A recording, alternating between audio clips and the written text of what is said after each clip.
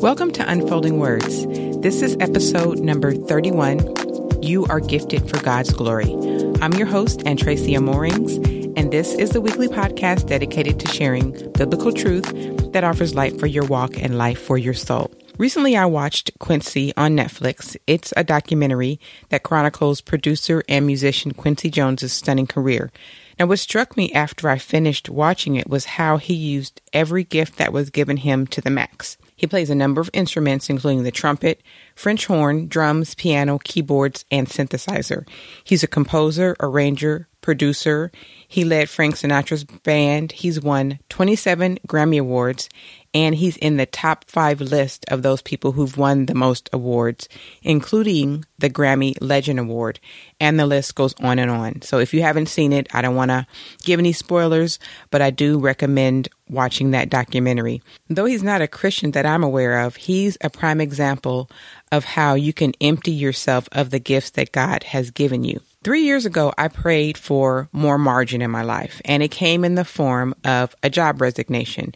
And so since that time, I've adjusted to life as a homeschooling, work-at-home mother who also enrolled in Bible college. I just graduated this past June. It's crazy how life can change in such a short amount of time. Homeschooling has offered a plethora of lessons, but Bible college, my time there, proved to be the best teacher of lessons and changed how I'm doing life. So during my first quarter, the running theme for me turned out to be, do you have a gift? Use it.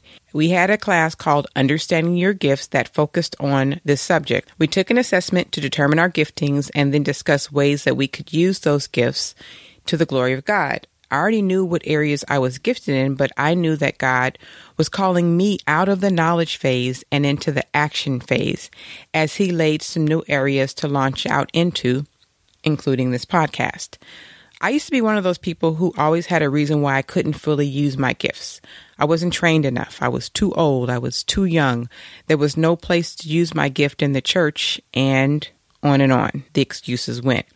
But God used Bible college to challenge all of that faulty thinking. I also had a class called Principles of Faith, where God challenged me to step out on faith in the areas that He was calling me to. But I found it was so much easier to hug the shores than to wade into unknown waters. We also had a class called Introduction to Leadership that helped me to see that I have a sphere of influence where I'm a leader, even if I don't consider myself a leader in the traditional sense. Now, I'm sure you're familiar with the story of Moses in Egypt when he went before Pharaoh. He was worried about Pharaoh not taking heed to what he had to say. But God assured him he was already equipped with the gifts he needed to go before this royal leader.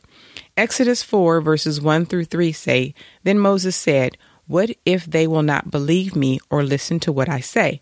For they may say, The Lord has not appeared to you. The Lord said to him, What is that in your hand?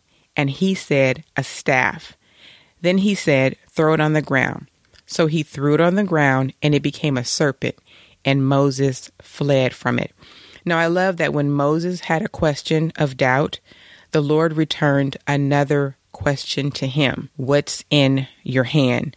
Often the very thing we consider common or uninteresting or just that thing I've always done is the very thing that God uses for His glory. God took Moses' ordinary staff, which he probably used in his days of shepherding behind the mountain, and transformed it into a tool that was to be used for a miracle. And He can do the same with the gift that you think is no big deal.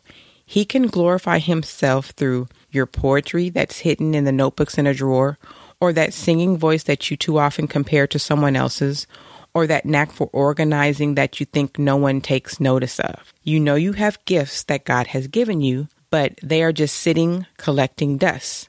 What are you going to do about it? There are millions of excuses in the world, but none of them will excuse you from using what God has put in your hand to do.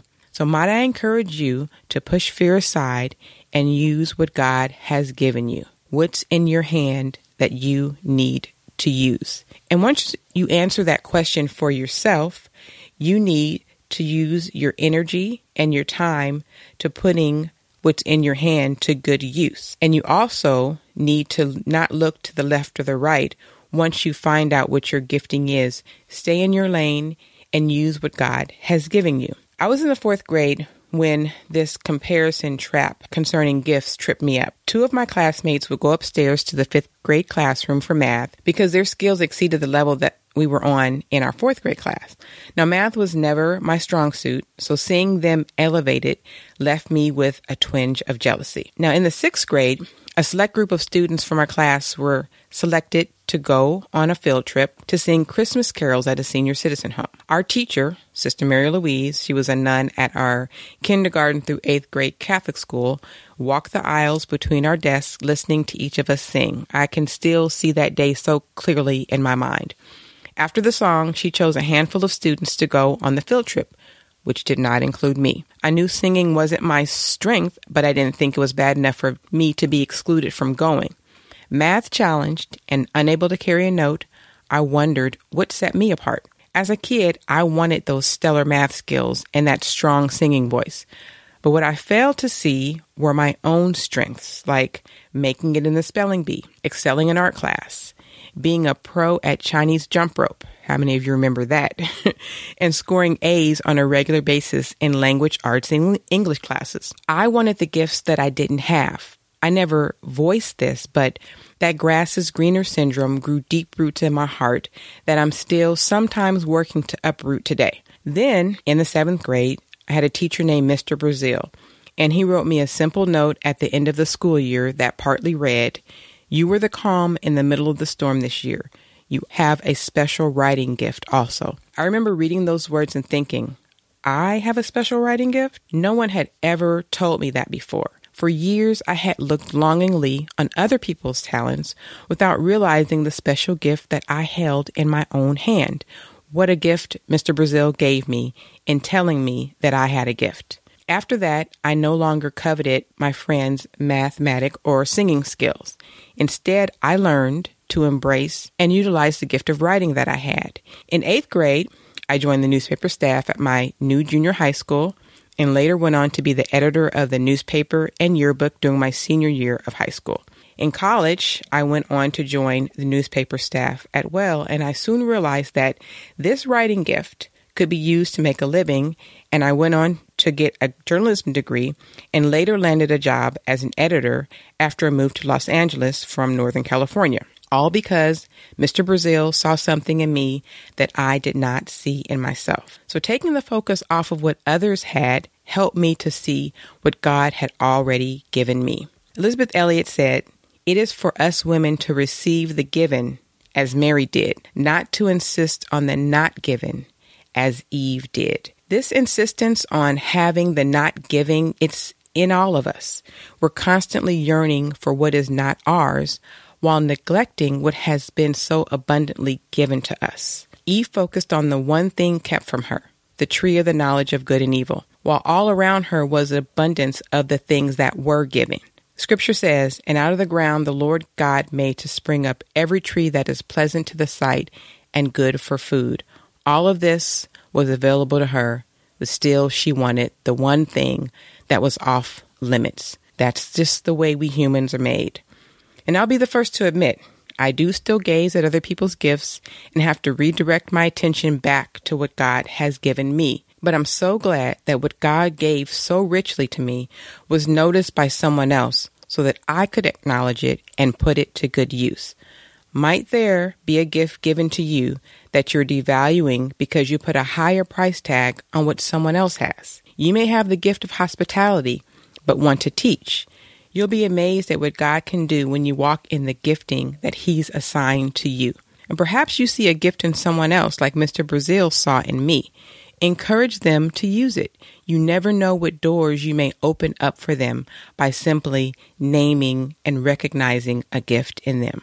Now remember this, you are gifted for God's glory. Use every single gift He's given you, whether it's in a small or seemingly unseen area like your home or on a larger platform. The issue isn't how big the audience of your gift is. And keep in mind that God is the biggest audience of them all. The issue is whether or not you value what God has placed in you enough to cultivate it and to max it out, just like Quincy Jones did. That's it for this episode of Unfolding Words. I appreciate you so much for joining me today. If you are enjoying this podcast, please share an episode with a friend or share it on social media using the hashtag Unfolding Words. Until next week, may God's word be a lamp to your feet and a light to your path. God bless you.